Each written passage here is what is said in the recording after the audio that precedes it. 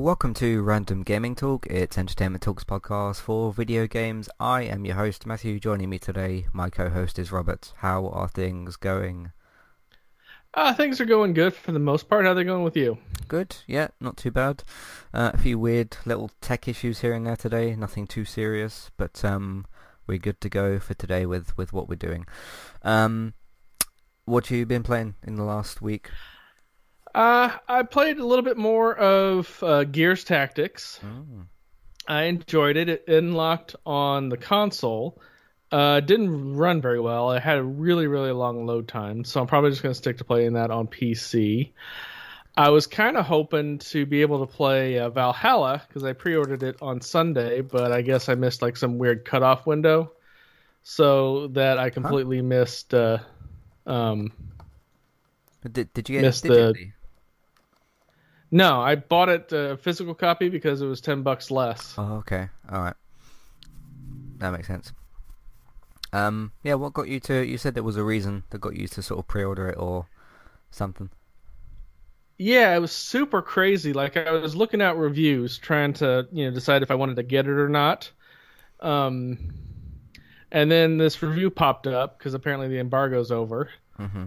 So I was watching the reviews. It's all the basic stuff, and then they were talking about how they got rid of the term side missions and they're just world events now.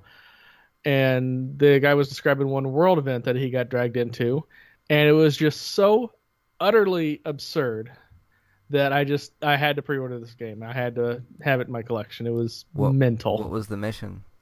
So the pre-order is the world event is that you're a Viking in the Viking land, Mm-hmm. and you come across this couple, and they're trying to have sex, and the guy can't get erect. Mm-hmm. So he asks you to get his Viking blood boiling and start breaking his house. Wow. Oh, it gets weirder from there. And so you're running around smashing everything up, and he still can't get it going. So he tells you to burn his house down.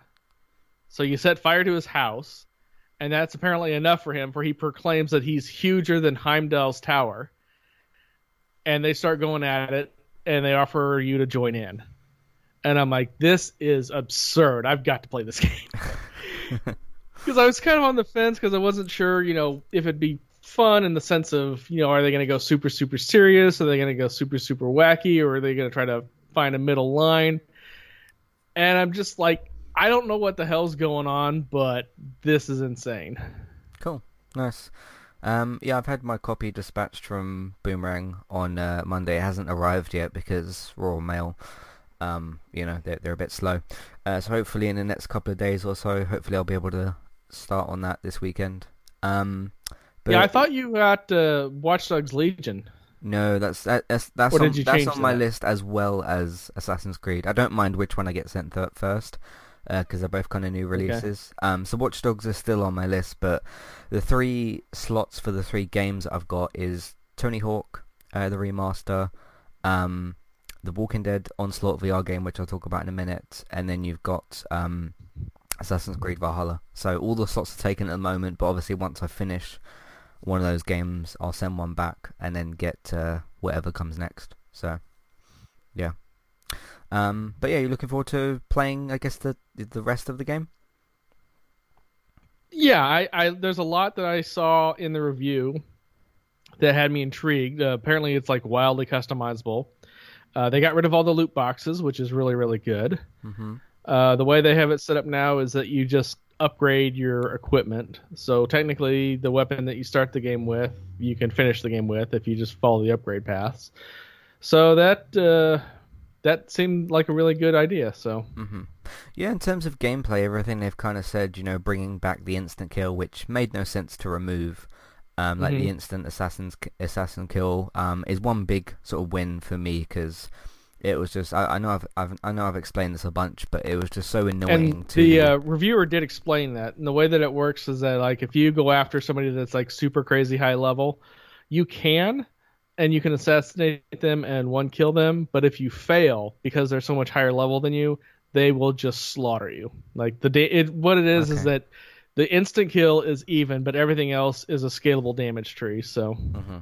Because like to me, I don't care which setting of an Assassin's Creed game it is or whatever. If my character is qualified as an assassin, like he's good enough to be called an assassin, and I successfully perform an assassination move on someone, that should just work no matter what. I get it, if I'm in melee combat with someone, that's a completely different scenario. If I don't have very good armor or weapons or whatever, but if I sneak up behind you or jump on top of you or something and stab you in the neck, you should be dead. It's as simple as that. So, and they used to do it in the other games, so I'm glad that they've brought that back, because it was also really weird just visually seeing like my character, push someone on the floor, stab them in the neck, and then they just get up and fight me. It was so weird. So I'm glad about that. Because the thing for me with this Valhalla Assassin's Creed game is like I was take it or leave it on the whole Vikings thing. Vikings are kind of cool and whatever. I don't really have like a personal investment in Viking type stories, but as soon as I heard that the instant hidden blade assassination kill was back, I was pretty much just kind of all in. So yeah, apart from that, what else have you been playing? I've been still cranking through 7 Days to Die. I'm getting ready to do Horde Night, which is when every 7 days, that's the name of the title, they send a giant FU wave of increasingly difficult zombies at you. And this one is day 63, so it's getting pretty silly by now in terms of how difficult that is. Okay. So you like getting completely swarmed and stuff, I guess? Oh yeah. It's a slaughter fest. Yeah, kind of reminds me a little bit of I can't remember which Black Ops game, or maybe it was the Call of Duty World War game, when they had the zombies horde mode, and you'd get to like round whatever, like 20 something, and there would just be the piles of zombies coming in the door, which you can survive, I guess, if you strategize the situation and whatnot. But yeah, I can kind of imagine a bit of that. So, anything else? No, that's really about it. Cool. So yeah, as I mentioned a minute ago, I've been playing The Walking Dead Onslaught VR, and I did explain what this is on GeekTown, but I'll do a quick explanation here. Basically, it includes the characters Daryl, Michonne, Rick, and Carol. So the TV versions of those characters, because they're all from the comic books as well, but they're a bit different. Actually, Daryl isn't from the comic books, so forget that. But Carol, Michonne, and Rick from the TV versions. And essentially what you're doing is you're in this like limited part of Alexandria. Carol's by the flower bed. Daryl is sitting resting because he hurt his leg. Michonne has got like this planning board thing. You go over and you talk to her about like scavenging missions. Eugene, who you don't actually see but you hear his voice, he's in the van. He sort of takes you to and from different locations and whatever. And essentially what you do is you go in there and you plan your first scavenger mission and whatever. And once you've recruited enough survivors through this run and gun kind of scavenging mission, you can unlock the next chapter of the story, which doesn't really make a lot of sense because when you play as Rick in the Alexandria sort of section, there's no way that Rick's going to sit next to Daryl. He'd say, hey, tell me the next part of the story. And then Daryl would say to him, no, I want you to recruit some people. That doesn't really make much sense. But it sort of makes sense in the gameplay perspective, but not in terms of an actual realistic situation. But nonetheless, that's what you basically do. And then there's this like 2-day story of how Daryl was sort of lost in the woods and sort of tracking this person and whatever and trying to figure out who they are. And the actual story missions is that, at least at the moment, I haven't gotten past that bit, so maybe there's a piece of the story afterwards.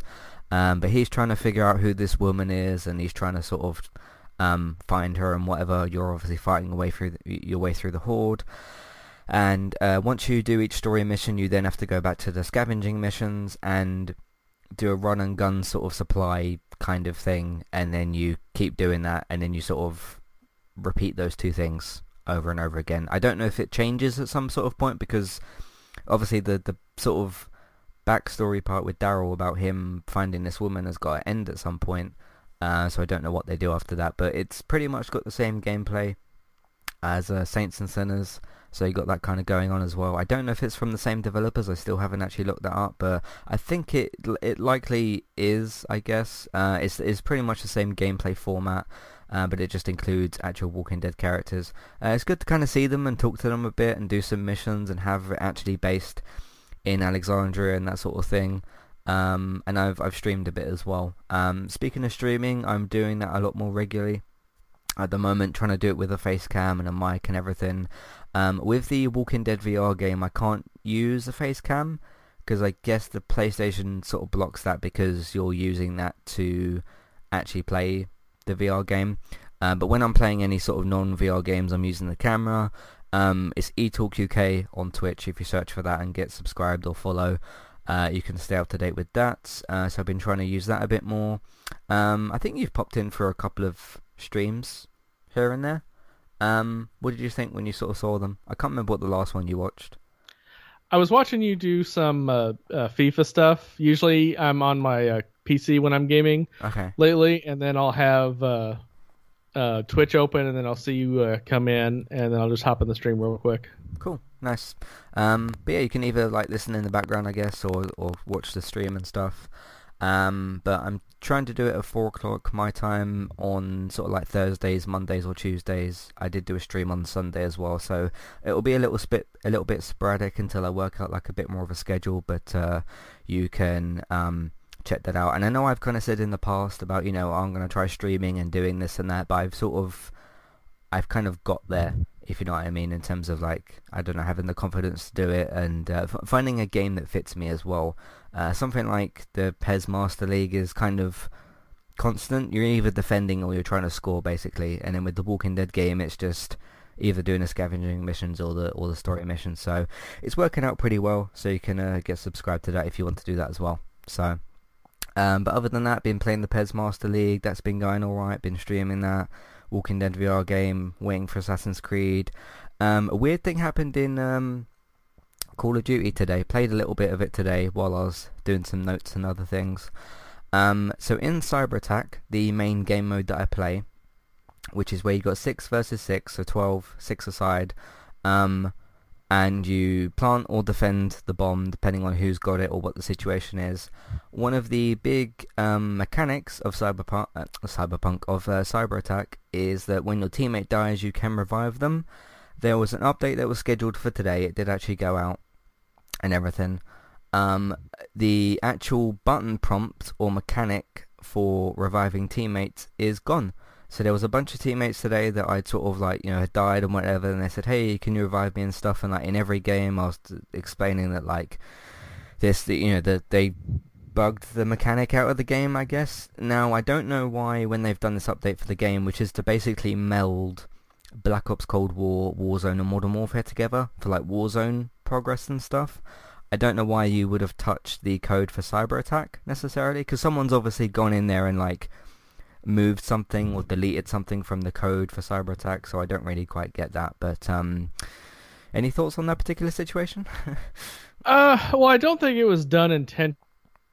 That's the thing with code, is sometimes it can have unexpected results. Mm-hmm. Outside of that, you would just hope that that's something that they can identify why that happened quickly and then fix it just as quick.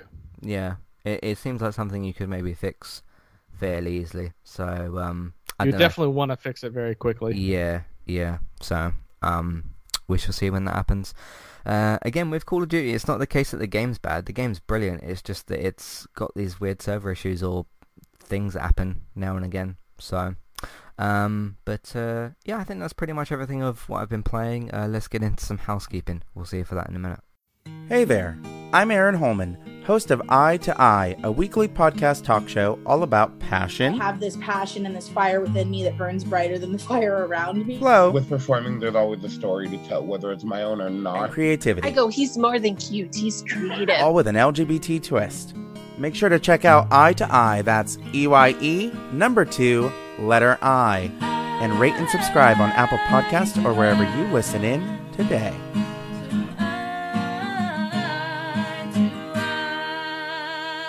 I'm Christy. And I'm Jackie. And we are Killer Fun. We explore the intersection of crime and entertainment every other week. For as long as people have been communicating, they have been talking about who did what to whom, and is that socially acceptable? Because the boundaries of society, crime, and entertainment have always gone hand in hand. The more salacious, or weird, the better. From books and movies to television shows and games, we look at how life and art imitate and inform one another. And we can't get together and not laugh. So let's face it, there's going to be laughing. Killer Fun is available anywhere you listen to podcasts, so join us.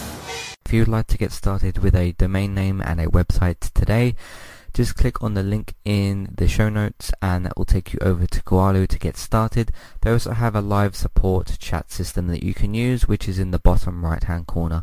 So get started with a new website and domain name today with Koalu. Hey everybody, if you would like to get the ad-free versions of all of our podcasts and support Entertainment Talk along the way, all you need to do is head over to patreon.com/entertainment talk. Sign up either as a creator or as a Patreon. There's no difference there. That's just the option for either becoming a creator now or just staying as a patron for the moment. And then all you need to do is support us at the $1 level tier. That will get you access to all of the ad-free podcasts that we've done in the past, and get you access to all the ad-free podcasts in that month as well. So it's a great way to support us on Entertainment Talk and to get rid of the ads and get your ad-free podcasts. You can also become a patron at the $3 level tier. That gets you access to ad-free podcasts and allows you to redeem a review of a TV show or a film of entirely your choice. That's one per month for either a TV show or a film review, which is at the $3 level tier. As always, thank you very much for listening. Back to the show. Alright, recently on Entertainment Talk, Fear the Walking Dead still continuing. Season 6 episode 5 is the newest episode, so you can go and listen to my thoughts on that particular episode as well. What else we got? I watched I don't know if you've seen this, there's a film on Netflix, Enola Holmes. Now, of course, you know, she is the sister related to Sherlock Holmes. In this film, Sherlock Holmes is played by Henry Cavill, and Enola Holmes, the title character, is played by Millie Bobby Brown, who is, of course, Elle from Stranger Things. I don't know if you've seen anything about that. I've seen it pop up, but I've never gotten around to watching it. Okay, but yeah, I gave it a don't skip rating. Not a must-see rating, but a don't skip rating. And I did a little spoiler-free review talking about what it did right and wrong and all the usual sort of things. United cast, Manchester United beat Everton 3-1. Good for Ole Gunnar Solskjaer, because he could have been sacked as the manager if we'd lost. There's the international break now for a week or two or some level of time, but United will be returning soon in the next couple of weeks to play some more matches. But we beat Everton 3-1 away from home, which was very, very good. Brilliant performance again by Bruno Fernandes, because he's our best player, so he always does that. But that was really, really good as well. And I talked about some issues with Pogba as well, and how weirdly he's kind of playing at the moment. Star Trek Discovery is still continuing, season 3 episode 4. That's still continuing, and that's going to run through until until the new year. That's on CBS All Access on Thursdays for the US and Netflix for the UK. United cast, we did lose 2-1 away to Istanbul, which is a Turkish team who have never been in the Champions League before. That was a pretty terrible performance where our defence didn't really want to turn up, basically. Walking Dead UK for World Beyond, the other spin-off show. Season 1 episode 5 is the most recent podcast. We'll be talking about season 1 episode 6 tomorrow, so look out for that. Also, speaking of tomorrow, me and David are finally going to do the season 1 feedback podcast for Breaking Bad. I wanted to wait like a couple of weeks or so until the after the season finale podcast came out, so we're going to talk about that tomorrow. And that's pretty much everything on entertainmenttalk.org and on podcast platforms.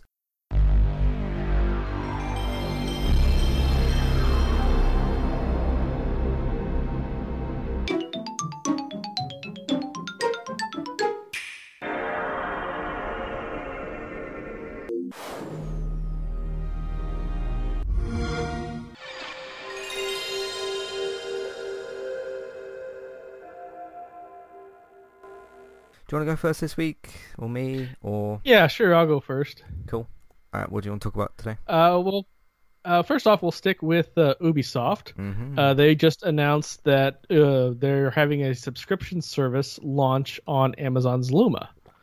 Ubisoft Plus lets you stream games like Assassin's Creed Valhalla for the Luna gaming service for $15 a month, which is the cost of Ubisoft's. Yeah, That's very expensive.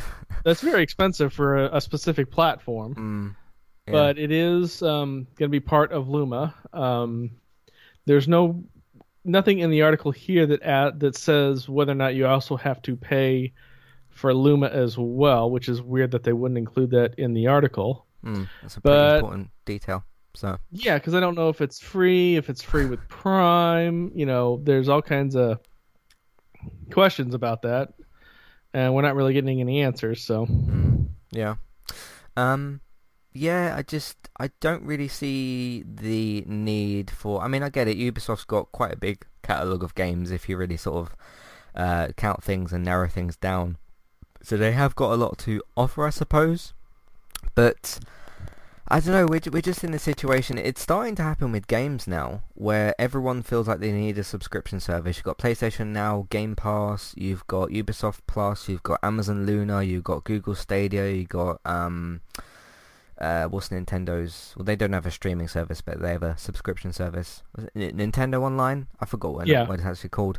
They have that, and then obviously you've got Games with Gold, or Xbox Live Gold, and then you've got PS Plus and all the others. So it's starting to. It's nowhere near as bad as what TV is with subscriptions, which is I've talked about that over on Analyzing Television, the TV crash stuff that I've talked about.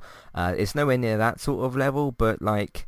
What are we gonna? I mean, you got EA Play, one that I forgot as well. Can you think of any others that I've forgotten? I mean, I know you got xCloud, but that's part of Game Pass, so that's not really. Yeah.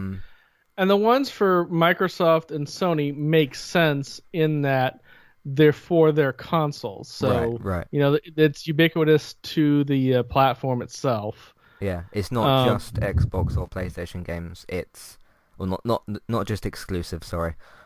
You get like third-party games on there as well. Yeah, with Microsoft, it's every studio they own, which at this point is like 23. Right. Sony does it more to keep up with Microsoft than anything else. Because on Ubisoft Plus, you're not going to get like Halo Infinite or Last of Us 2 or something, because they're not allowed to. They don't own those games. So whereas with like PlayStation Now or something, you could see, I don't know, Red Dead Redemption 2 or whatever. So yeah, it definitely makes sense more on the Xbox and PlayStation side with what they're doing, but yeah, with all the others that we've sort of just mentioned, there's this needs to sort of stop before more starts getting added, because we literally just a few weeks ago or maybe a month ago had Amazon announce theirs. So yeah. Anyway, what else did you want to read from this story? That's really all from the story. It's more of, I don't know why they're doing this, but they're doing this. So yeah, because Ubisoft have got fans. So what have you got? Watch Dogs, Assassin's Creed, Far Cry, the Rainbow Six series, Splinter Cell, which even though they haven't done anything meaningful with, it's still a franchise. You've got the Mario Rabbids games, Beyond Good and Evil. That I could go on and on listing different games. So I understand the quantity there. It's just they should just stick to selling third-party games on consoles at the moment. So yeah. Anyway, what else did you want to talk about today? Next up, we've got Square Enix, and I know you have a companion piece to mine. Square Enix reportedly lost $48 million on just the Avengers property alone.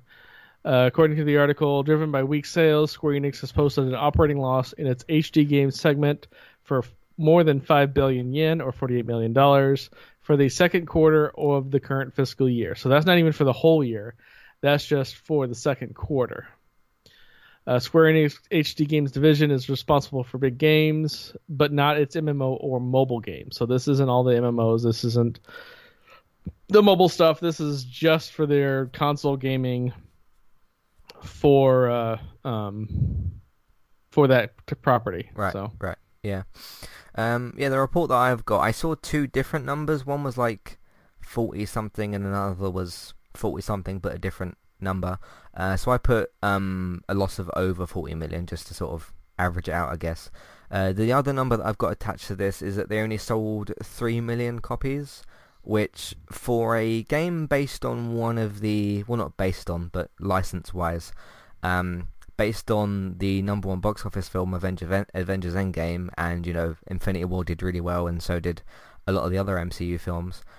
For a game based on the same property as that, and one that's also third party, so it's not limited to PlayStation or Xbox or PC. I know it's not on Switch, but that's a different thing entirely. For a game that's third party, that's really quite weak, because this game has been out for about 2 months or so now, because it came out at some point in September, and we're almost into the middle of November. I read some comments and saw some stuff online, and everybody said, the main thing that you shouldn't have done is done a live service Avengers game. Or, I mean, you can do that and make it successful, and, because you had, like, DC Universe Online that was fairly successful. I know it's a bit quieter these days, but it did pretty well when it came out. But as I've been saying repeatedly about this game, you can't launch a game in that sort of state and get away with it. There will be people that will just buy it regardless. And I'm not just talking about fanboys. I'm talking about people that would just be like, hey, I want to play as Iron Man and join my friends, and they can play as Hulk or Thor or whatever. You'll get those people that just kind of ignore the negative stories, and fair enough. At the end of the day, it's your money. If you want to buy whatever game you want to buy with it and enjoy it in whatever way you're going to enjoy it, if you're playing with it with your friends or something, that's entirely up to you at the end of the day. But there has been a lot of people since September, since this game's come out, that have sort of tried to ignore the kind of game's problems and been like, yeah, it's not great, but it's still kind of like, fun to jump in with friends and stuff. And if you're having fun with your friends with the game, that's great. But as a statement that I've been saying as well for probably over a year, we need to stop accepting bad AAA video games, and this is an example of a bad AAA video game. It's still just really surprising to me that they publicly did announce how many bugs they had in the game, and just they looked at that situation and said, yeah, we're going to launch this game. Now that's probably more on Square Enix than it is Crystal Dynamics, because they're the publisher and not the developer. But yeah, I mean, I can't say I didn't really see this coming. And to follow on with something else that I said a few weeks ago, how this is kind of, in terms of news, in terms of bad news, kind of become the new Fallout 76. Here we are again talking about something else that's happened to this game, and this is probably the third or the fourth time that we've brought it up for something negative. So yeah, but what do you make of the situation? Yeah, I hate the fact that we have to bring this up in a negative context, because like I've said several times before in the podcast, I'm never rooting for an IP to fail. Now, I could literally care nothing whether or not it succeeds, but that's a far cry different from whether or not it'll actually fail, or wanting it to fail. But honestly, I think the biggest mistake, and we talked about this on a previous podcast, how most of the game you're playing as Kamala Khan, which if you're a fan of that character, yay for you. But if you're going in for Iron Man or Thor or Hulk or whatever, and you don't get to play nearly as much with those characters as you want to, I can understand why that's a disappointment. Yeah, in an Avengers game called Marvel's Avengers. Yeah, which barely features any Marvel Avengers that we're familiar with because of the movies. Right, yeah. But it's an unfortunate situation, because the other kind of, well, not really positive spin, but the other kind of thing that I've said about this game before is I remember when that teaser trailer came out years ago, and I was thinking of the possibilities and thinking like, okay, what could they do with this? And this is an Avengers game, and the MCU was in the middle of telling its Infinity Saga story, or wherever it was, and we'd all really grown to love those characters at this point, and they'd kind of taken the cinema spotlight with the films and everything. And I remember just kind of thinking this game could end up being a number of cool different things, and just seeing how it's ended up is just quite disappointing. But yeah, I mean, in a way, yeah, choosing a live service game is a bad option. You still could have made a good live service game and had a good single player story, but the main big problem to me is just it's clearly an underdeveloped game, which is an enormous problem for if you're developing a video game. So yeah, Because as much as some people don't like live service games and stuff, it doesn't mean that they couldn't have made a good one, because we do have good live service games out there. So there was a possibility for that to happen. It just didn't. So, but as I've said before, if you spent the $60 or $45 or however much you spent on it, if you're having fun with your friends or your family or whatever the situation may be, and you're enjoying your time, that's great. Because then as long as you kind of feel like you're getting value out of the money that you spend, the money that you and you spend, I can't tell you that you're wrong about that necessarily. So there's that as well. Any thoughts on that specifically? No, it's just one of those things that I hope that it doesn't have to become an article we have to talk about again. So Sure, yeah. Cool. What else did you want to talk about? Well, ahead of the digital live stream launch event that Microsoft had today for the Xbox Series S and Series X launch, they had a little article dump talking about all the new stuff coming to Game Pass and Game Pass Ultimate. Some of the more notable titles coming to Ultimate and Game Pass: River City Girls, which is a fun side-scroller beat-em-up. When it goes live, I highly recommend it. Final Fantasy VII Remastered for console and PC. So that's a huge one right there. Yeah. Destiny 2 Beyond Light, another big one.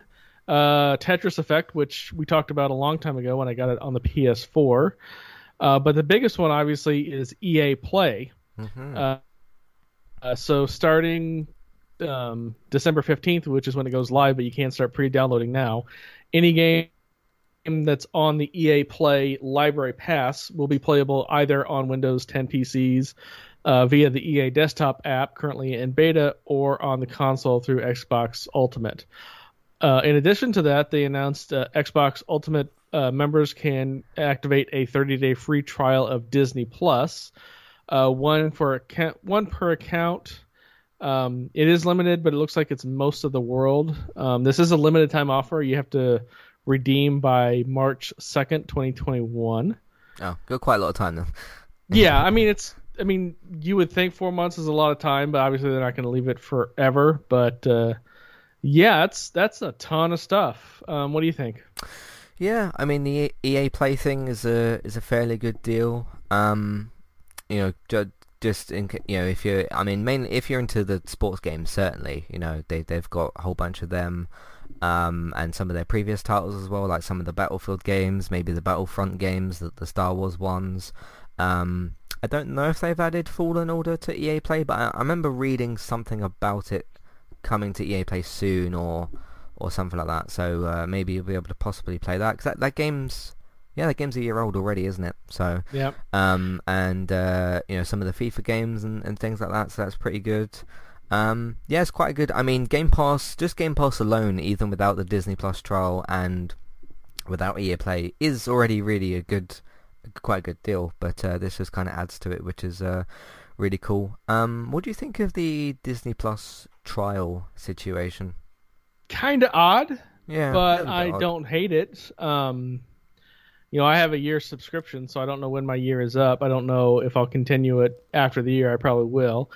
But I like the fact that, that was one of the criticisms I had when the original Xbox One launched, was they tried to make it an all-in-one versus focusing on gaming.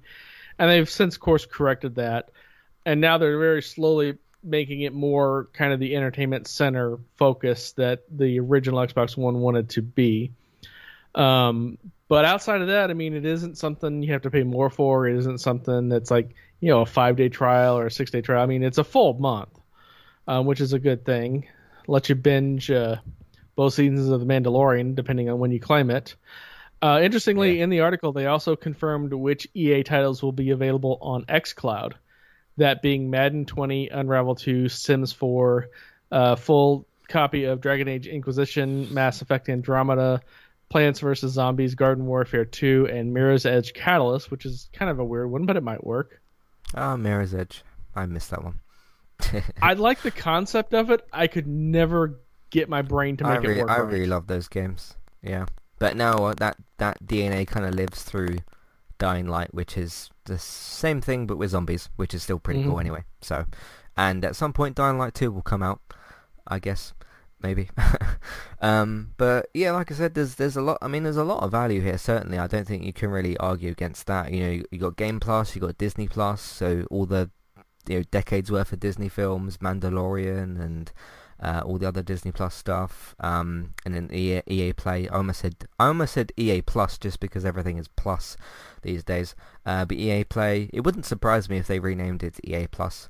But yeah, there's certainly value for money here, which I don't think you can argue against, which is good. It just depends on, if you're into any of the EA games, or if you're not really like bothered about Disney, or if you are, or whatever the situation.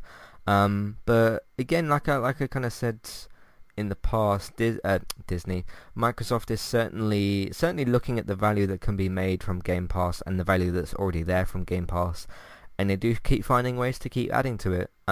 My one just thing about Xbox and Microsoft at the moment is you've got a really, really good thing set up here with Game Pass, like the things that you've added to it and the whole day one exclusive things and how cheap it can be sometimes. Sometimes you can get £1 for 3 months or something, sometimes £1 for 1 month, which is really good.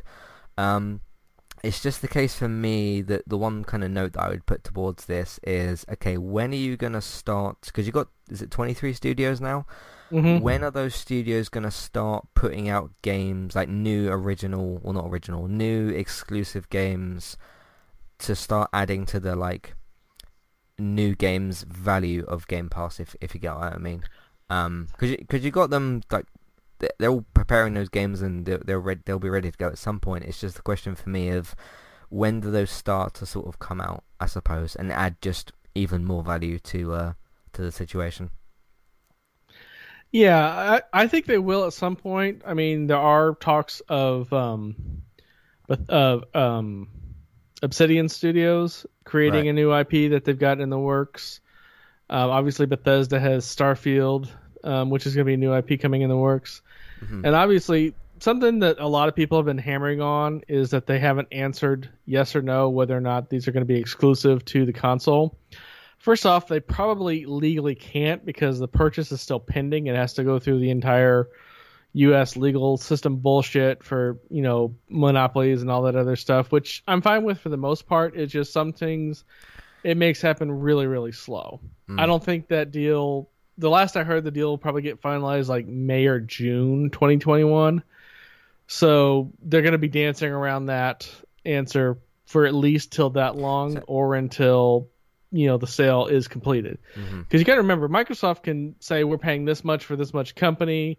Everybody on the company is on, or enough of the people in the company are on board with it, and the U.S. courts can just look at it and go no. And they did that a while back. AT&T was having problems keeping up with their bandwidth, and so they tried to buy T-Mobile. And this was like 2011, I want to say, 2011, 2012, something like that. And they're like, this is going to be good for everybody. We're going to bring 5,000 IT jobs from overseas back to the state. We're going to pay them this amount of money for the company. And like a month into it, the whatever government agency monitors just like, yeah, that ain't gonna happen, bro, and just canceled the whole deal. Wow. Yeah, that's so AT&T. That's the phone. Yeah, it's a mobile carrier. Yeah, kind of the big four is AT&T, Sprint, Verizon, and T-Mobile. And T-Mobile's getting bought out by somebody else now. So. Oh, yeah, because AT&T has some sort of merger with Warner, don't they? They have a deal going right now to where you can get like a AT&T Mobile Ultimate package, and it includes HBO Max. Okay. But I don't know if that's just like a corporate partnership or like it's some weird shell game to where one company that owns AT&T is owned by another company that owns HBO. Dude, you get cross-eyed looking at some of these cross-company promotions. Yeah. But and the easiest way to tell is like if you go into a fast food restaurant and it has Coke products, that's because their parent company is owned by Coca-Cola. And if you go into a different restaurant, it's owned and it has Pepsi product, it's owned by Pepsi Corp. Mm-hmm. This is not a decision that the fast food chain made. They're owned by one of the parent companies. They can only sell that soda and only that soda. And if you get both options, then it's an independent, not owned by either. Yeah. But yes, nonetheless, a good offer here with Game Pass. I do think it's, because they tweeted out, Game Pass tweeted out this week something like, we're not just posting a picture of the Mandalorian and the child for no reason. And then that obviously led to this news. Everyone was like, oh, okay, you're going to get like a full Disney Plus included with Game Pass. You do get Disney Plus included with Game Pass, but just the free trial, which I guess is kind of cool. I mean, and there is an American mobile company. If there was a permanent deal to where you could pay $1 and get Disney Plus and Game Pass, Disney, I think, I don't know like the ins and outs of their business, but that doesn't seem very profitable for Disney. Especially when you're making a big budget show like something like Mandalorian, or you're doing all these Marvel shows and that. So that was, I had a suspicion about that straight away, about like, okay, how would that work? But it is only for a free trial, so that makes a lot more sense. And plus, two things. One, Disney as a corporation is losing crazy amounts of money because of 2020. Then none of their theme parks are open. None of their properties are open. They can't bring any movies out to market for theaters. So they're losing a crazy amount of money. Plus, one of the other mobile carriers, I think Verizon, includes Disney Plus as part of one of their packages. So that obviously that's a corp owning by another corp owned by another corp kind of a thing as well. Mm-hmm. So this is probably just like, hey, let's do this, see if we can get some people into that aren't already on Disney Plus interested in Disney Plus, and if they like it, then they'll sign up for that. And sure, little I help you get more people. Maybe you kick a little back, which is perfectly legal. They can. Mm-hmm. Obviously, this all depends on the contract, which we're never going to see, but it's not illegal to say, hey, if we can get you the X many number of new subscribers based off of this, then you pay us X amount. It's basically like a finder's fee. Yeah. The other really cool thing is if Disney let someone make a Mandalorian game. That would be pretty cool. There will be a Mandalorian game at some point. How good it is depends on who makes it and how fast they get it out. Yeah, don't let Crystal do it. The House of Mouse, the absolute emperor of merchandising, will not let that opportunity pass at some point. Yeah. If we have a friggin' Cobra Kai video game, we will get a Mandalorian video game. That'd be cool. Yeah. Certain aspects of the show play out like a video game, like the way he does quests and things. So, cool. What else did you want to talk about today? Oh, well, we'll stay on Microsoft a little bit. Obviously, as we talked earlier, they own 23 studios right now. So they pretty much got the Western market locked up in terms of RPGs or strategies and whatnot. So now they're setting sights on Japan. According to Koei Temco Games Company President Hisashi I'm going to butcher that, so I apologize. Koenuma, I think, revealed that Microsoft has approached the publisher to form a partnership, something that the company would be open to if Microsoft continues to show interest in Japan. And it is one of several Japan-based game developers that Microsoft has approached. According to Hideki Yatsuda, an analyst with Ace Research Institute in Tokyo, the small, compact Xbox Series S console could be very popular in Japanese homes where living space is at a premium, especially when compared to the almost freakish size of the PS5. Mm-hmm. With Xbox Game Pass Ultimate, and xCloud game-based streaming services offering great value for money, Microsoft's gaming console ecosystem could be a great draw for bringing in new audience in a market that they have historically struggled in. And I don't know if you followed the numbers, but going all the way back to the original Xbox, Microsoft hasn't done squat in Japan compared to any other gaming platform. Yeah, I've heard about that over the last several years that I've been following games and stuff, that they've struggled with sales in Japan and whatnot. So yeah, going over there to do some business, whatever that business may be, kind of makes sense. It was funny because this news kind of came out that they'd visited Japan and tried to do some business, and of course the comment sections lit up with, oh my god, they've bought Konami.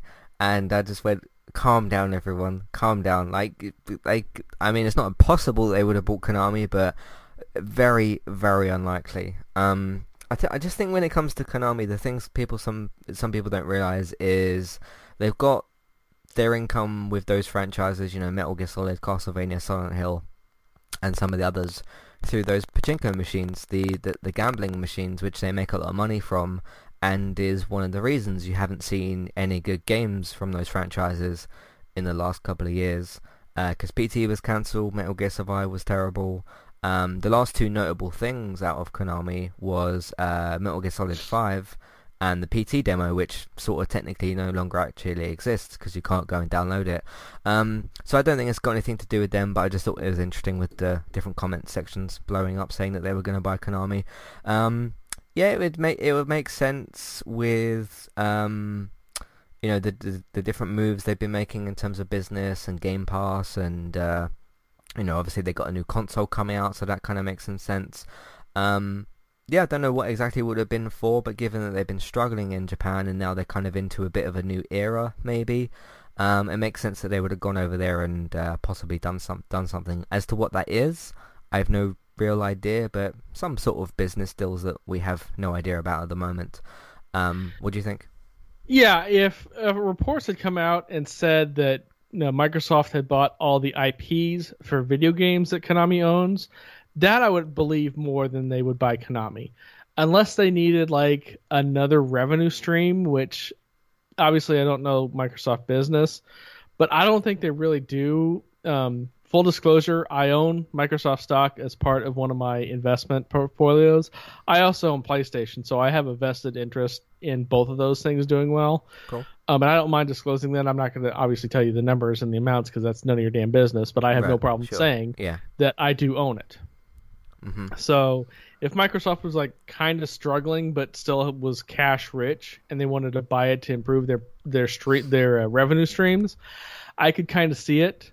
But they're not struggling really in any way. They on most of their divisions, they're doing pretty well. Their approach of let's buy this company, but keep everybody there, not try to micromanage it, let them do their thing, just give them more room to breathe, to let them do what they do best, seems to be really working out. Obviously, Obsidian coming out with both Grounded and Outer Worlds, that's done really well. It's looking like from what Pete Hines and the other guy at Bethesda, whose name I can't remember right off the top of my head. Tom Howard? Ron Howard. Is it Tim Howard? It's something Howard. Yeah, I can't remember. Ron Howard, remember his first name for some reason. Director. Yeah. But anyway, the Microsoft acquisition seems to give them the kick in the pants they desperately needed in terms of getting off of the engine they were using. Yeah. Which they've intended to use for future games, which would have been an utter disaster. So the fact that and we talked about this after the launch when it went on like a crazy deep sale, and I did buy it. The fact that Fallout 76 uses animation that's copy pasted from Skyrim,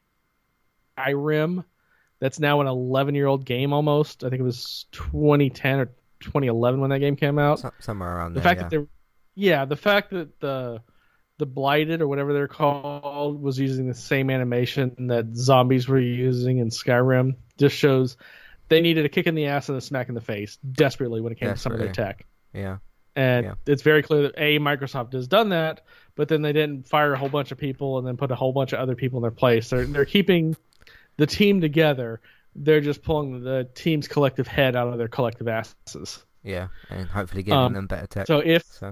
If they did that in Japan studios, they would obviously, vet everything out, decide this one makes the most sense. They might buy Konami just because they can't buy the IPs separately. So they might just say, like, screw it, I'll just buy the whole damn thing. We talked about this before on other podcasts. They've got the cash to do that. Mm-hmm. They are not a cash poor company. They could afford Konami. It's just whether Konami would actually say yes, which I don't see them doing for almost any price. I don't know. So there's an old joke. I can't remember who used to say it, so I can't give proper credit. But there's an old joke where somebody said they've got enough money to say, "Here's a check, go away." Yeah. In terms of like any amount of money, I suppose. Yeah, and people always say, "Oh, I wouldn't do this for this amount of money." Well, nobody's ever tried to give you that amount of money. Mm-hmm. Some people that are here locally, they're not like stupid rich, but they have enough money to where, like, if you are on Facebook and you see like a crazy eating challenge of like, if somebody offered you $50,000 or $10,000, could you do this in X amount of time? They've had people that have worked for them that have said, yeah, I could do that. And they're like, bet, boom, here's the money, go for it, do it. Yeah. And things change really quick when it's actually in front of you. Mm-hmm. Yeah. But yeah, I suppose it's a certain thing with some companies where, like, take Manchester United is a very good example. Manchester United is still worth a lot of money, you know, shirt sales, MUTV, which some people pay for some reason. You know, all sorts of revenue sponsors and all that sort of stuff. For someone like the Glazers, and I am kind of, not in terms of the attitude of the owners, although I kind of am, in terms of just like money's worth, for someone like Konami and for someone like the Glazers who own Manchester United, they would see the situation better off if, okay, instead of selling this company for like $5 or $10 billion, we can just keep this thing and keep earning money for years and years. And that's kind of the situation that Konami's got themselves into, I suppose, where sure they could accept 10 billion for whatever, or some sort of amount of money, and walk away, or you could just have money coming in continuously and just keep what you've got, I suppose. So and let's be honest, it's money that they're getting with very little effort. They're not spending hundreds of millions of dollars developing the next game. They're not spending 5-6 years developing the next game. They've got their pachinko machines, which they probably got that streamlined to a point to where, oh, this is popular, let's get the license for this, make this a thing for pachinko. 6 months in, out, bing, bang, boom, machine's done, because they're using the same machine just with a different skin. Boom, look at all the money coming in. Yeah. So, all right, what else did you want to talk about? Well, normally I hate ending on a bummer, but this kind of, and I know this is a theory that'll never be proven, but it's just the one that makes the most sense. I really think Sony's trying to downplay desire to get a PS5 for whatever reason. Just because we've got a couple of stories that'll pair together. Sony has confirmed that the external M.2 SSD storage slot that is built into the machine and is a hardware feature will not be ready at console launch. So if you pre-ordered and already got an SSD card, don't take your machine apart to put it in, because it will not work. They kind of been hinting at that until an official guidance, but a story that I've got from 4 days ago makes that official. We also got an official announcement that external USB drives will not be usable at launch for the PS5. Now, that's not to say they're not going to be using them forever. Obviously, this is just a firmware software issue.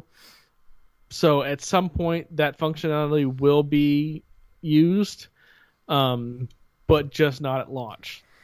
The only thing in the article that made me laugh was that in the article, PlayStation 5 representative asserted that their 825 gigabyte internal storage, which is going to have about 650-ish gigs of usable state at launch, is, quote, plenty of room for other games in the meantime.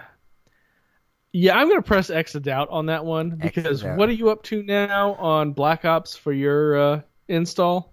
Oh, is it like 100? Modern Warfare is, what was it? It had an update this week. 182, I think it is now. And 100 of that, at least 100 of that is for Warzone. So if you take Warzone out, it's 82. But nonetheless. Yeah, so 82 I accept. But if you're both into the Black Ops and the Warzone, or if you want the game, or if you want the game installed, you've got no choice. Yeah, basically. Yeah, so almost a third of your hard drive for one game, and you're claiming that's adequate. And the USB external is not just for running games off of, it's for transferring back and forth. So you'll have to re-download your games, unless they patch that between when we're recording this and whenever anybody actually gets their PS4 with PS5, this is a software/firmware thing. So they could literally fix it in 5 seconds. Yeah. And then obviously they want to sell consoles in the long run because their gaming really is their only profitable revenue right now. Obviously, Sony has a big movie division. Movies are doing nothing right now. Sony has a big entertainment division. A lot of things can't film right now. So gaming is about all they've got. Yeah. And they're just giving you reasons not to get it right now. Mm-hmm. And again, that's not to say never get it. Don't get it in the future. Obviously, if you're big into the PlayStation ecosystem, you will get a PS5 at some point. But they're just giving you more and more reasons of maybe we don't need this right this second. Yeah. Just on a quick little side note in regards to Call of Duty, I did I mention this to you? I mentioned it to someone. I think I told Barry or someone, or maybe it was David. I did go out and get a, didn't go out and get it, I bought it on Amazon. I did get a 500 gig external hard drive to use, which was very easy to set up. I just plugged it into the PS4, formatted it, which had nothing on it anyway, and then I moved a bunch of games over. And this week, when that Call of Duty update happened that I mentioned, and when Fall Guys got an update and something else got updated as well, it did actually do it all automatically, so I'm not having any space issues anymore, because I've basically moved, I've got two 500 gig hard drives basically, and I'm moving games between them, so that's worked out really well. To go to this whole story and everything, I really feel like we're in a situation where Microsoft's got these 23 studios, they're all working on games, and obviously got the Bethesda chunk of that as well. Microsoft's done a really, really good job with the hardware. The Series X looks great, and it's got the Quick Resume? That's what it's called, isn't it? Yeah. Yeah, Quick Resume. It caches 4 games, and you can just bounce right between them in fairly short time. Mm-hmm. And we've seen tech demos on that, and that works amazing. Yeah, I've seen that as well. Which you can't do with PlayStation. They obviously have this storage issue, which you can sort out with Xbox. I really feel like Sony is looking at the PS5 and saying, okay, we've got these issues like with the storage stuff, and there's no quick resume and all that sort of thing. But I think Sony's looking at the situation and thinking, okay, we've still got the games. And it seems to me like they feel like that's enough, which I feel like, I mean, at the end of the day, these big games that they've had coming out, Horizon and God of War and Last of Us and Ghost of Tsushima and Ratchet and Clank's coming out and Spider-Man's got a new game and Sackboy's made a return and all the other, there's probably a new Uncharted game coming out and whatever, God of War Ragnarok is out next year.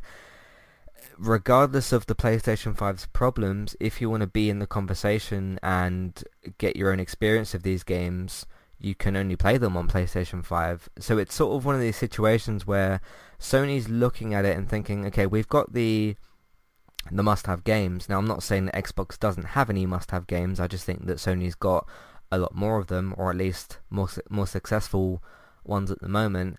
And they've looked at the situation and thought, okay, we don't really need to do this whole hard drive thing at the moment. We can just look at us. We got the big games kind of thing. Whereas Microsoft or Xbox is in a situation where their games are coming, they're in development, they're not really ready yet, but they're on top of things in terms of the hardware side. So I just think it's the case where Sony is winning on the games front, but Microsoft's winning on the hardware front, and that's pretty much that. Yeah, there's no denying that right now Sony has the better exclusive for games. But what if, somewhere down the road, like 2 years down the road, Microsoft decides to flip the switch and they're just like, oh yeah, all these studios that we have, they're not coming to PlayStation. You can still play them on PC. You can still stream them as part of xCloud. You can still play them on your PC, but they're not coming to SKL. Not coming to PlayStation. No Bethesda, no Obsidian, no inXile, no any of those other games. I don't think they'll do it. They're more of a let's be a gamer first and not limit platforms or hardware. But they could easily do that if they really wanted to. Mm-hmm. In terms of PlayStation, it's not everybody is going to be able to buy both at once. And obviously with everything with COVID going on, supply chains are disrupted, supplies are going to be limited. The thing is right now, Microsoft is giving you every reason to buy the game, and Sony is giving you a few reasons not to buy their console. And you got to wonder which one of those is going to win out first. Because, I mean, I've already said that I'm buying my Series X first. But that's because most of the games I play are already on Xbox regardless of Right, they're in your ecosystem. the platform. And not even ecosystem. It's just I didn't play PS2, never owned one. Got into the PS3 really late, and the whole nonsense with the... I know I told you about the whole commercial, right? What commercial for what? Sorry. Oh, okay. So I know I told you this at one point, but it's been a while. So after the big Sony hack to where they, were down for so much with the online. Oh, the PS3 and then, thing. Yeah. Yeah, for the PS3, and then they gave away the free games. One of the free games that I picked up was Wipeout 2048. I want to think it is. Okay. And I'm a big racing fan. I'm a huge racing fan. So any racing game I'll play. And so I'm playing the game, and I'm about an hour and a half-ish into it, and I get a commercial. Not like, play a Sony-branded race car or race like a Doritos-branded race car, whatever. I mean an actual commercial you would see on television for a product as part of the game. And and then I'm like, what the fuck is this? And so I play a little bit more, and then like another half hour-ish or so later, same commercial. Wow. Yeah. And this is part of the game. And if I had paid for this game, and this was not an inexpensive game, would have been like a $30 game, I would be getting that commercial if I had bought it straight up. Yeah. That pissed me off to no end. I don't mind product placement. We've talked about companies owning companies. You're going to get product placement. I don't even mind it in a game. Oh, I don't mind product placement. Yeah. Yeah. It's Microsoft had two games. It was called Doritos Dash. It was basically Doritos and Wipeout. But they were free games, and they were just simple avatar games. So back in the 360 era, when your avatar actually had something to do, you could play a Wipeout / Ninja Warrior style game with your avatar, and it was free. See, I don't mind that when it's free, when I don't have to pay for it. But the fact that the only reason why this game was free was because of the hack them thing. trying to make up for the hack, and I had to see a commercial in a game. That I'm still kind of angry about that, to be honest, just because I don't want commercials in things I'm paying for, and I don't think I should have to have commercials in, especially games. Mm-hmm. The only real egregious example I remember along that lines was a Bionic Commando reboot that they tried to do with that franchise to make it more like a 3D open worlder, and you could grab and smash anything except for the Pepsi vending machines, like desks, chairs, whatever. If it wasn't, a building or whatever, you could grab it and smash it and throw it, but not the Pepsi machines because that was a paid advertisement. Yeah. It kind of brings me on to a question of, okay, with the PS5 and they've got must-have games and all that sort of thing, I'd wonder what Sony would have to do to the PS5, like how much they'd have to butcher it in order for gamers to turn around and go, no, I'm just not going to play those games. But I don't know, it's like when Spider-Man Miles Morales comes out and gets good reviews, or when Ratchet & Clank comes out and gets probably good reviews or whatever, and people are talking about Horizon and Last of Us and Ghost of Tsushima and God of War, and they're all, highly talked about games, and they become must-have games. You have to, well, simply put, if you want to play those games, you have no choice but to get a PlayStation. So, yeah, that's... Yeah, and the other thing is that, I don't know, I forget if this is something we were going to talk about or not, the fact that Sony announced that there's going to be no in-store stock for PlayStation 5. So if you haven't pre-ordered it and have that delivery confirmed, you're not going to be able to find it. Is that just for the US? I don't know if it's worldwide or US. Because I can't find any over here, just anywhere, period, whether it's in a store or online or anything. It's global. And how long that stays out of stock versus how long the Series S and the Series X stay out of stock. Because earlier, the Series S was back in stock on Amazon's website, and then it was out of stock again. But if they can kind of feather that in and get more people onto the Microsoft platform, they're going to be less likely to go back to the PlayStation until the games start coming out. But with everything going on in the world with COVID, who knows when those games are actually going to come out?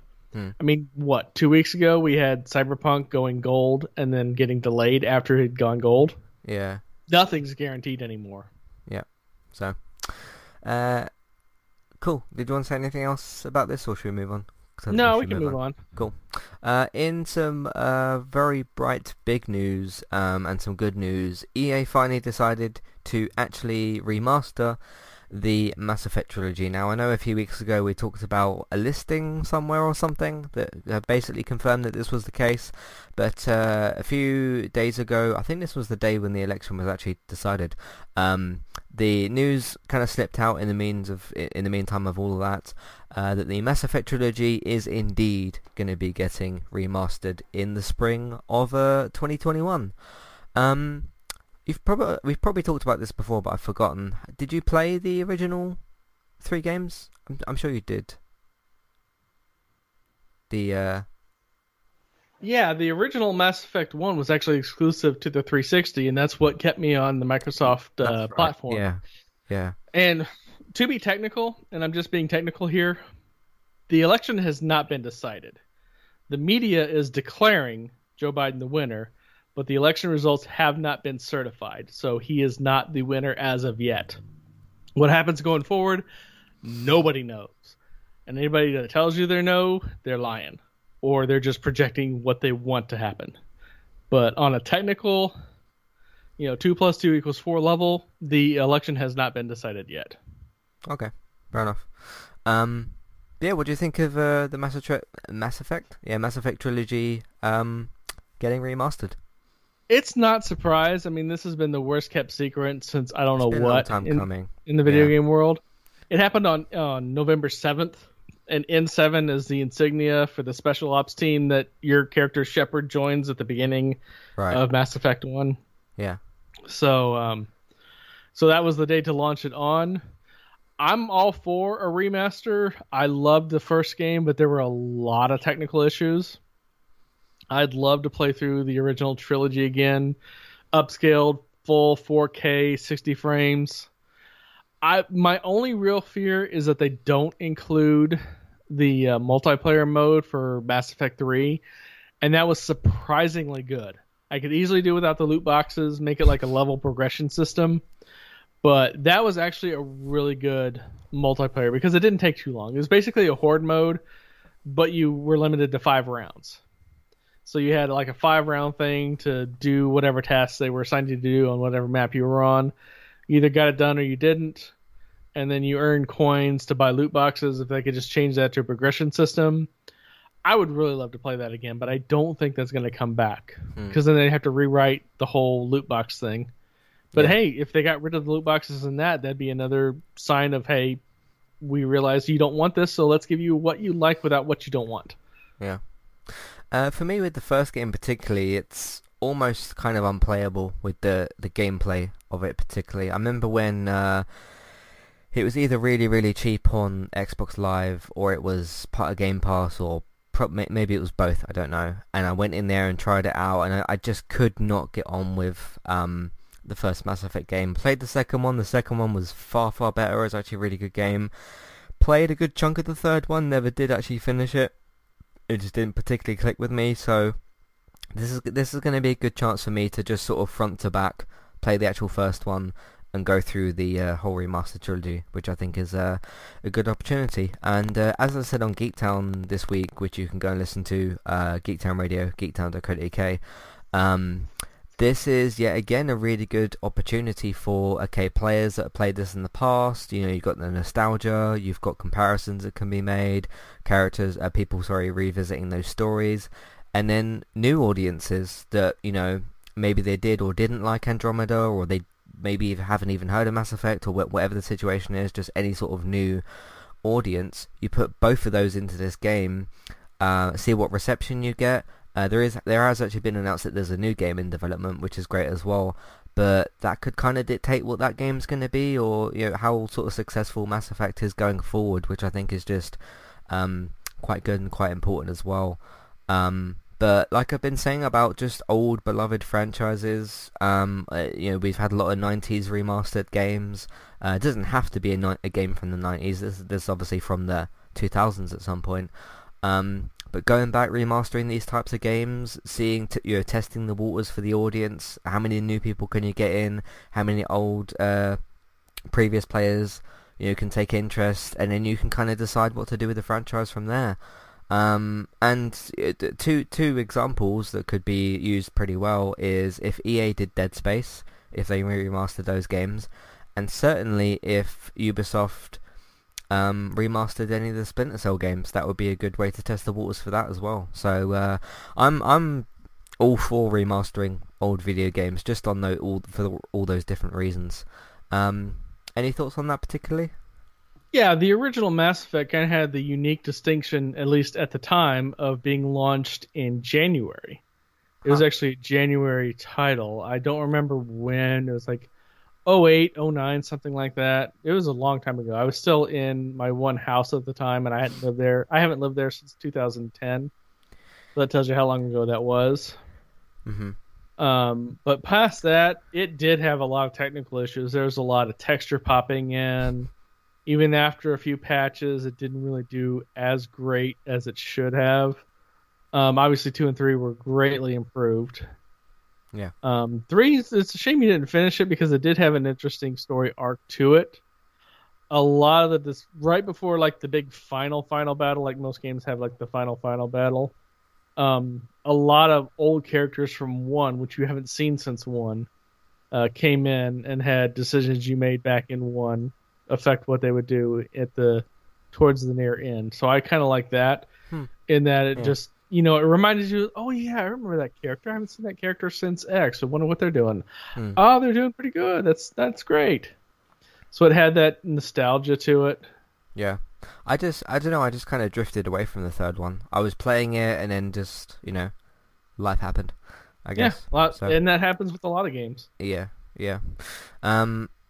And that's all the news I've got. I did have the Avengers thing written down, and some other stuff as well. So, but we've already talked about Avengers and the Game Pass stuff. So let's move on to some emails, some feedback that we've got. If you would like to send in your thoughts, feelings, questions, comments, maybe concerns about video games or anything related to Entertainment Talk. Also, as well, speaking of feedback, this will go out way before we record it anyway. The Breaking Bad podcast for tomorrow that I mentioned, you've still got a chance to get your feedback in for the season 1. Keep it to season 1 as well if you've seen the whole series or more than season 1. Keep the feedback to season 1. Let me know your thoughts and feelings on that about Breaking Bad as well, and we should be able to include that in the show tomorrow when we record that, because that will be later on in the afternoon tomorrow. But you can send all that to matthew@entertainmenttalk.org. Twitter eTalkUK is a contact page and information in your show notes. Ian says, so now that the Series S and X and the PS5 are almost out, or one of them's out but one of them's out soon, have your plans changed? My plans have changed a little bit. Now I'll sort of explain how and why, which is part of my answer for this question. So I bought the bigger hard drive, which was really quite small and light and really just easy to install. It was great.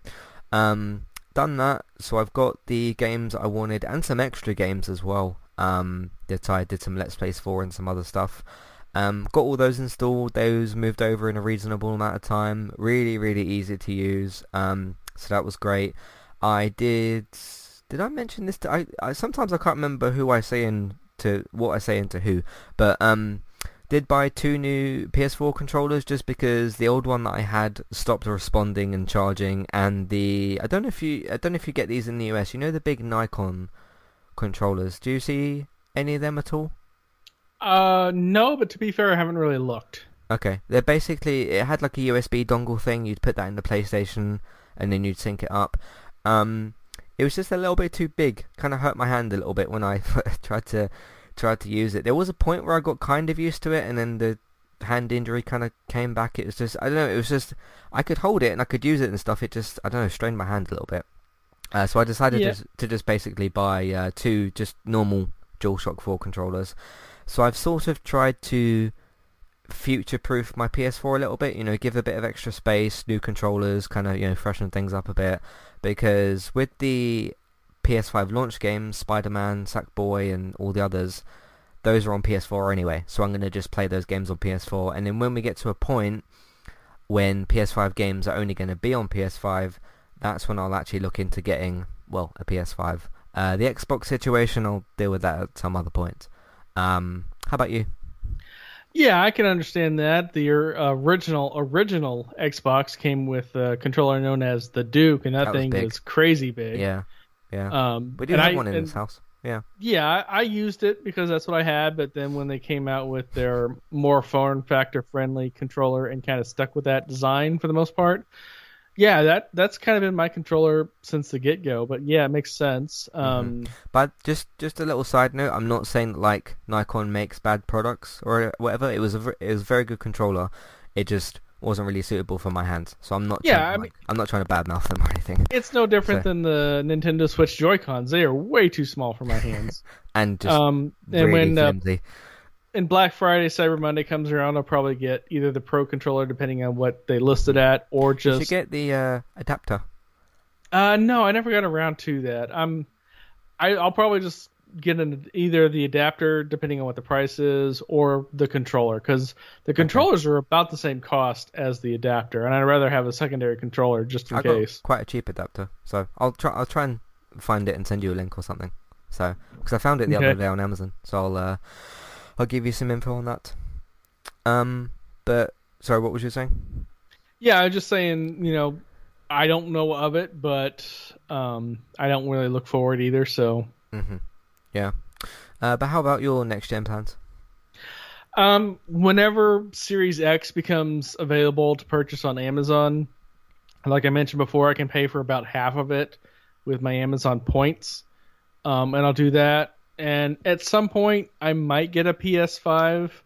But, I mean, the exclusive games are good. They've just never been so I have to play this right now to draw me to buying a console for a single game. Yeah. I might get one like 3-4 years down the road, probably when they've gotten a little cheaper or when more of the actual next gen games become a thing. Yeah. Cool. So finishing off, Kelly simply asks, most anticipated game for the rest of the year? ? I'm really looking forward to Watch Dogs Legion. Now, games for the rest of the year, it doesn't have to be something that's already come out. It can be something that's coming out that I haven't played. So Watch Dogs still counts. Watch Dogs Legion. Curious to see what they do with this mechanic thing. I haven't actually looked at any reviews to see how that mechanic works, with you basically playing as a red shirt and the story characters are sort of communicating with you. I don't know how that will work, but yeah, and plus, going to London in a video game will be pretty cool. This sort of post-Brexit gone really, really wrong era will be kind of interesting, and that will be kind of cool and stuff, because we really don't get a lot of games set in London, so it'll be sort of a rare opportunity as well. Plus, I just really like Watch Dogs. The second game was great and stuff. Assassin's Creed, to see what they do with the modern day story, what they do with the Vikings, if that's pretty cool, and to just actually properly assassinate characters without them standing up and fighting me afterwards will be good. Cyberpunk, obviously, if that does come out this year. There was some weird rumours and stuff that it's been delayed out of December 10th, but that's not been confirmed, so December 10th is still the date that's sort of loosely stuck there, I suppose. What else is coming out? Spider-Man, I'm looking forward to that. But if I'm to select one, it would either be Assassin's Creed or Watch Dogs, I think. So, but yeah, again, Spider-Man I'm looking forward to. I'm sort of cheating with my answer, but that's sort of some of my multiple answers. How about you? I know that Cyberpunk's obviously your big one for the rest of the year. Yeah, and I saw those same rumors too. I've been checking my Amazon pre-order periodically. The date has not changed. It still says December 10th. Cool. Now that might change between now and then. Obviously, nothing is guaranteed anymore. I am looking forward to whenever Valhalla ships. It has not shipped yet. And I haven't played an Assassin's Creed game since Black Flag, and that one never really caught on with me. So I don't have, the Origins and the Odyssey and all that stuff as a back filler. Like I talked about at the beginning of the podcast, just the absurdity of that quest caught my interest enough that I'm willing to drop $50 to buy the game. I really would. I mean, they technically do have a service like Boomerang here in the States. It's called GameFly, but trying to service a few million people versus servicing a few 100 million people, you just can't. I can't get a game on a guarantee like you can as quickly as you can, and so it's not worth my money to try. It's like you put a game on the list, and with rare exception, you're pretty much guaranteed to get it pretty quickly.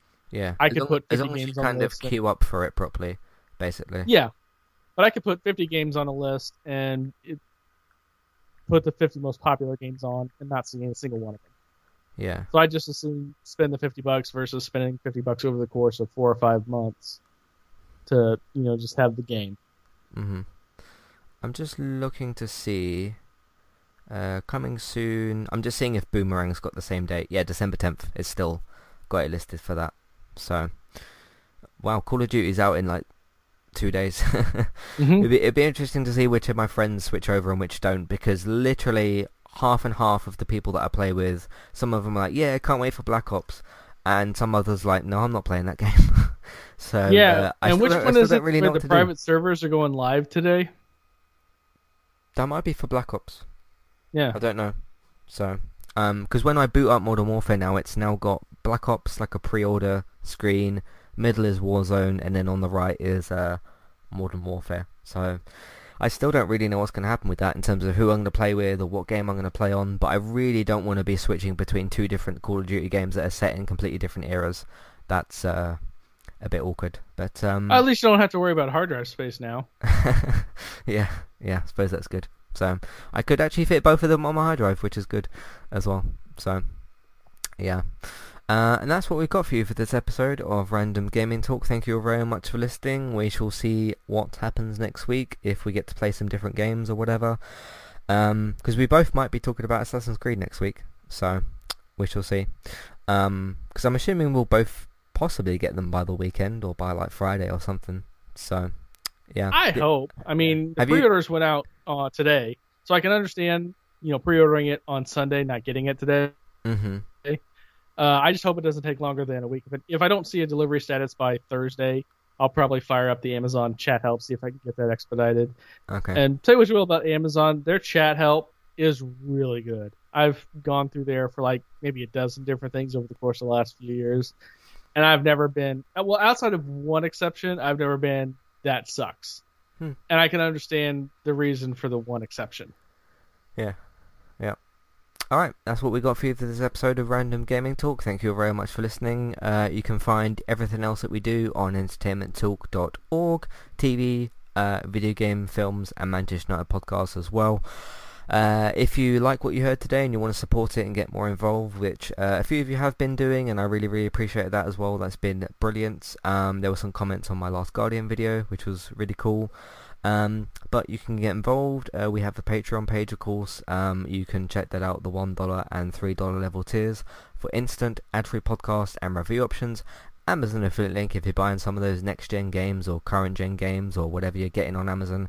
Maybe some of that Christmas shopping, or maybe both, up to you. But we can get a small cut of what you spend. It won't cost you extra. Podcast services, if you search for Entertainment Talk on your favourite podcast player or service, we should come up on that, and you can get subscribed to us. And please rate, review the feeds as well. If we're not on your favourite podcast platform, please let us know and we will look into that.